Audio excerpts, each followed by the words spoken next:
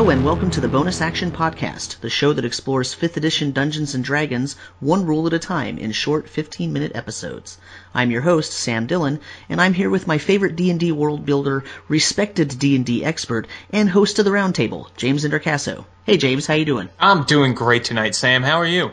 Excellent, excellent. What are we talking about today? Well, Sam, in this episode, we're discussing the rules for vision and light in D&D. You can find an explanation of this rule in the Player's Basic Rules D&D PDF on page 65, or in the Player's Handbook on page 183. Now, this may seem like a very mundane topic, but it turns out that almost every important action that a PC can do in D&D relies on or is affected by the character's ability to see. In D&D, there are 3 levels of illumination: bright, dim, and dark. If an area is in bright light, it is well lit, and a creature's vision is not obscured in any way, so they suffer no penalties. An area in dim light is lightly obscured, and an area cloaked in darkness is heavily obscured.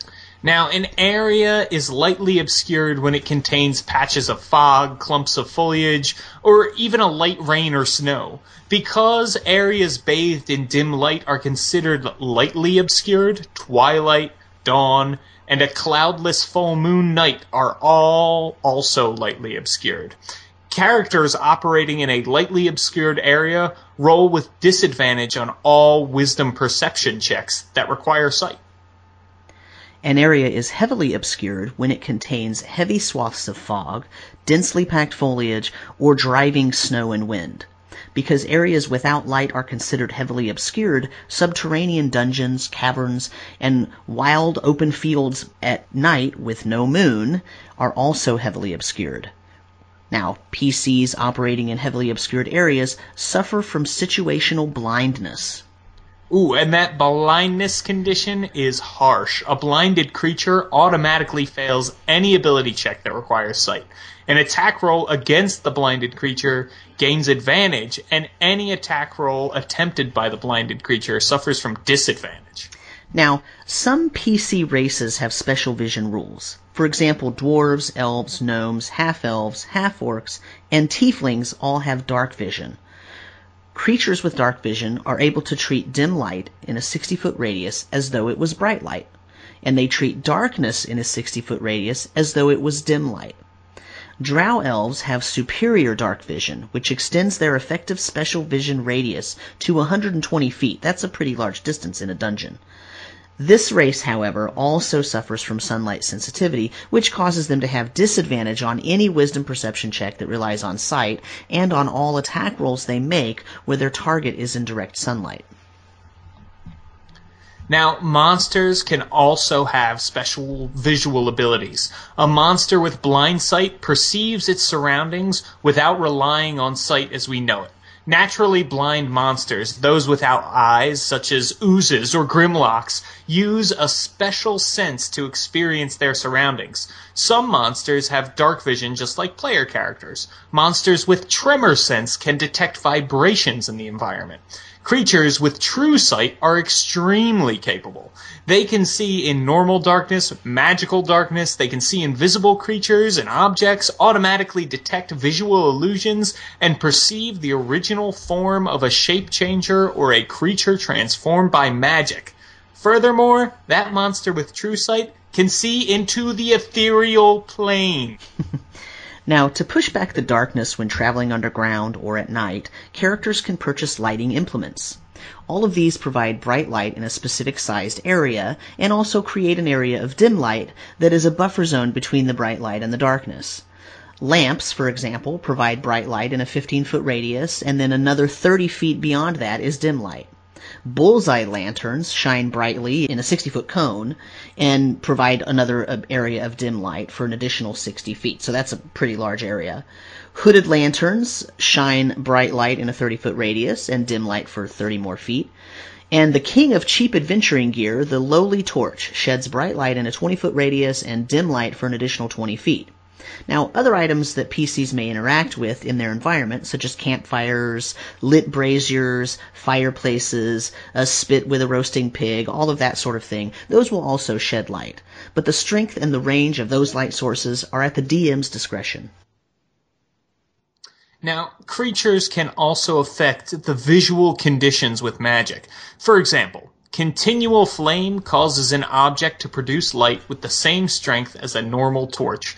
Darkness creates a 15-foot sphere of magical darkness that cannot even be penetrated with dark vision, and it dispels magical light produced at second level or lower.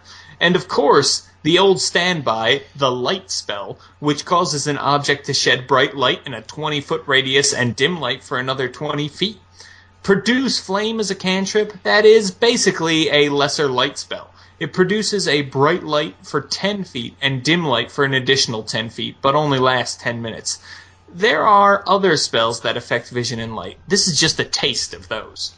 Now, some of those other spells are offensive spells, and they can also affect lighting conditions or the visual perception of a target. For example, Branding Smite causes a target to not only become visible if it was invisible, but it also causes it to shed dim light in a 5-foot radius. Both Blinding Smite and Color Spray can cause temporary blindness in a target. The spell Holy Aura sheds divine bright light in a 30-foot radius out from the caster, and also causes creatures to shed dim light in a 5-foot radius. And it could cause fiends and undead creatures to go blind. Prismatic Spray and Prismatic Wall both contain one of the hues of the color that causes blindness, and there are many more spells that affect lighting conditions. PC should take these effects into account when choosing their spells, because sometimes it's the effect that is on top of the damage that wins the fight, not just the raw damage. The rules for vision and light are pretty straightforward, but there are many parts of the game that are affected by what your PC can and cannot see. We recommend that you become familiar with these rules to make the game run more smoothly at the table. We hope you've enjoyed this quick, short rule discussion. If you like the show, I encourage you to visit thetomeshow.com and use our affiliate links for Amazon.com and DNDClassics.com to support the show while you shop.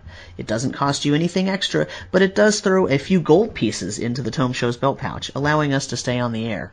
Ooh, and I'd like to send a special shout out to Tome listener I_M_Mike, and that's MYK Mike.